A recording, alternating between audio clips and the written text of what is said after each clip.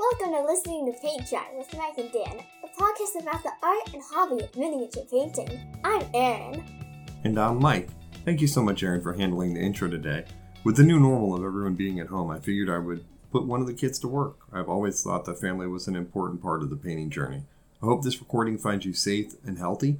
I'm so glad you could join me on the continued quest to become better, braver, and happier painters. This is mini episode number 4, and today I'll be reviewing AK Interactive's 3rd generation acrylic paints.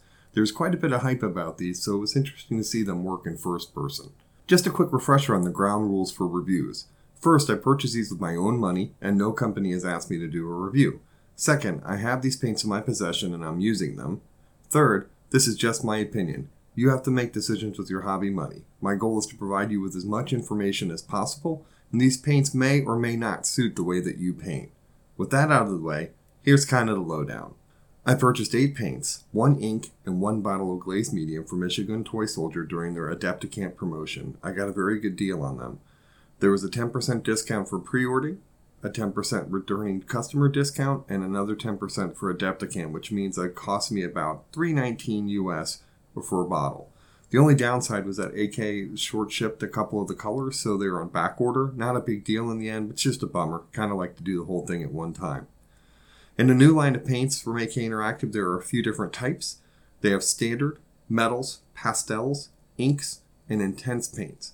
Most of my paints were focused on the intense paints. I bought intense black, white, deep yellow, deep blue, deep red, and deep violet. I also bought standard black red and deck tan. I purchased sepia ink and the new glaze medium that was specifically designed for these paints. A quick note, if you're looking for equivalent colors from other brands, you can actually find them on the AK site. For example, I use Vallejo deck tan as a base for a warm white. I use a lot of it and I'm almost out of it. I noticed that AK had a new deck tan on their site. They said it was the same color as the Vallejo one. It's not a perfect match, but it's pretty close. Maybe it's a little bit lighter and just a little bit warmer. But, you know, maybe it'll become my new substitute. I'll post a pic of the two side by side on our Instagram page at Listening to Paint Dry so you can see. You'll also put other photos from the tests that I ran and pictures of the bottles of paint as well. Once again, that's at Listening to Paint Dry on Instagram, and I'll also post it there on Facebook as well.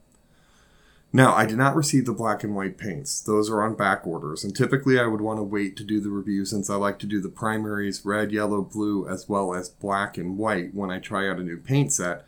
But this time I decided to go ahead and get this out as quickly as possible. I received the paints Monday morning, April 13th, and I'm recording this at 12:30 a.m. Tuesday, April 14th, and the episode will go live later that day. So I put the paint through 5 different tests. Please note that I have not airbrushed with these yet. In a later episode, I will go through how they work in that environment, but I just didn't have the time given the nature and how fast the turnaround is, and plus I work a day job, so I couldn't spend most of my day just playing with them, although I really wish I could have. The first test was the one I do with every single new paint I get, finger painting. I put a little bit of each color on a palette and see how they feel. All 7 of them were regular acrylic paints, basically felt the same. They're very smooth, kind of sticky, and probably about the thickness, but somewhere between Reaper and Vallejo paints. Reaper paints have a tendency to be one of the thinner paint brands that are out there. Vallejo is kind of like the standard thickness out there. They're much thinner than, let's say, a Citadel or a Scale 75 paint and Andrea paint. So Andrea paints are like creamy. I would have to say they're also thinner than Watercolor paints as well. Sorry I can't give you a taste test of this. I'm not a brush licker, so that one you're on your own for. Good luck with that. The next 4 tests revolve around dilution. I put 5 drops of paint on a matte side of a piece of plastic card to replicate how it would go on a miniature. I left the first drop to dry. I moved the second one around with the brush undiluted to see how it kind of worked and behaved straight out of the pot. The third drop was diluted 1-to-1 with water. The 4th drop was diluted 1-to-2 paint to water. And the 5th drop was diluted 1-to-1 with the new AK Interactive Glaze Medium, which was designed specifically for these paints. So on the card that you will see on Instagram at Listening to Paint Dry, I started with AK Interactive Intense Deep Blue, undiluted. They painted out nicely. I could see how it could leave brush strokes if you try to leave it straight from the pot. Typically you would only leave it straight from the pot if you were doing wet and wet blending. 50-50 with water or 1-to-1 with water reduced pretty nicely. Nice thin, not as the brush strokes kind of go away. However, though, when we got 1 to 2 with paint to water, where there was more water than paint, it did kind of tide mark a bit and leave kind of a bit of coffee stain. Now, the interesting thing is that with those two dilutions, kind of the vibrancy of the paint kind of decreases. But when I went 1 to 1 with AK Glaze and Glaze Medium, the vibrancy of the blue really stands out. Actually, it's really an intense blue, which is really kind of nice. As far as the deep yellow goes, moved around nicely, had pretty good coverage for a yellow. I would say 1 to 1 with water was really perfect. Came out really nicely. When I did it 1 to 2 paint to water, kind of tide marked around the edges. So you have to be careful of that. That just means, very simply, don't overload your paintbrush. You're going to want to paint when you're going 1 to 2. Now you're getting into the world of glazing. You're going to want to decrease the amount of paint on your brush and make sure it doesn't pool when you lift the brush off. When I mixed it with 1 to 1 AK Interactive Glaze Medium, it had the same kind of effect. It really kept the vibrancy of the yellow. I will say, though, that the 1 to 1 with water was just as vibrant. AK Interactive Deep Red, same thing. Actually, pretty good coverage out of the pot for a red, because most reds are very transparent to begin with. Interacted nicely 1 to 1 with water. Actually interacted pretty well 1 to 2 with water, so it thinned very nicely. I would say, though, I was a little disappointed with the way it 1 to 1 with the glaze medium. It was actually, the brush strokes kind of stood out. You'll see it in the way it dried. It was kind of splotchy. Now, just so you know, this is kind of similar situation when painting over white primer versus black primer. Now, I did not do a black primer test on this, and I should have, but I just ran out of time, and maybe I'll do a black primer test when I do use the airbrush.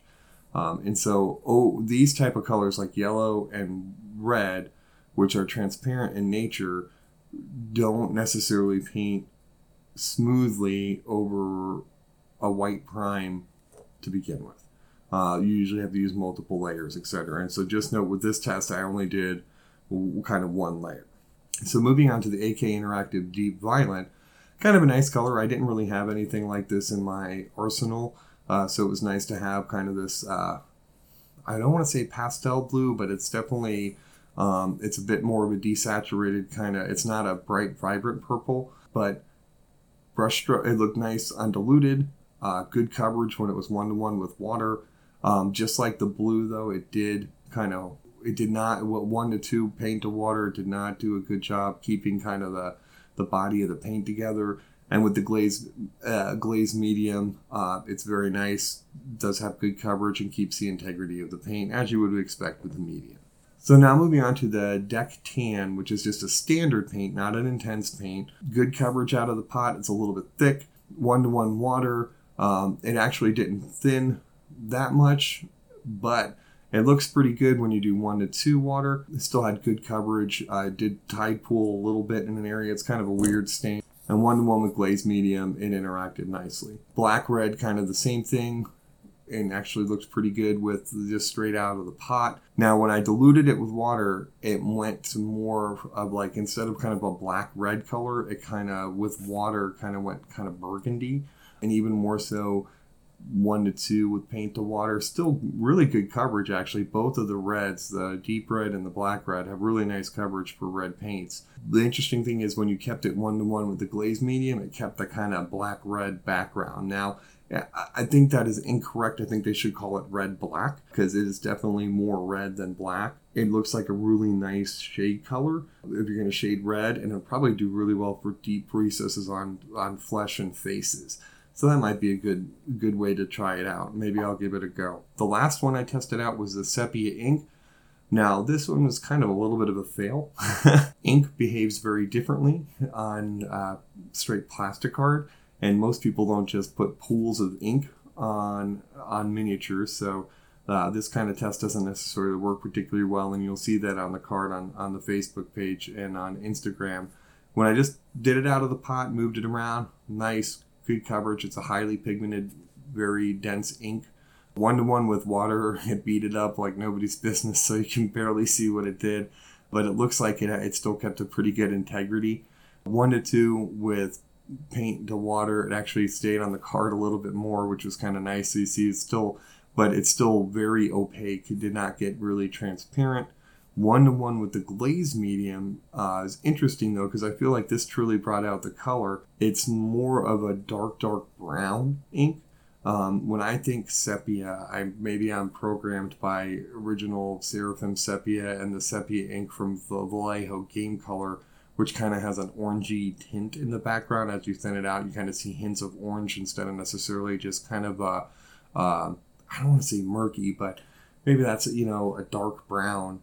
So they this is more of a dark brown type of color. But overall though, the paints were enjoyable to play with. The intense colors lived up to their names and were rich in color and high in pigment. The two standards were good as well. I wouldn't say that these are things to write home about, but they're good colors. They're very strong, solid paints. All the paints dried with a matte finish, but not nearly kind of as matte as Scale 75. I would say they were on par with Vallejo and a little bit more matte than Citadel, which can sometimes have a satiny type of finish. All depends on your preferences.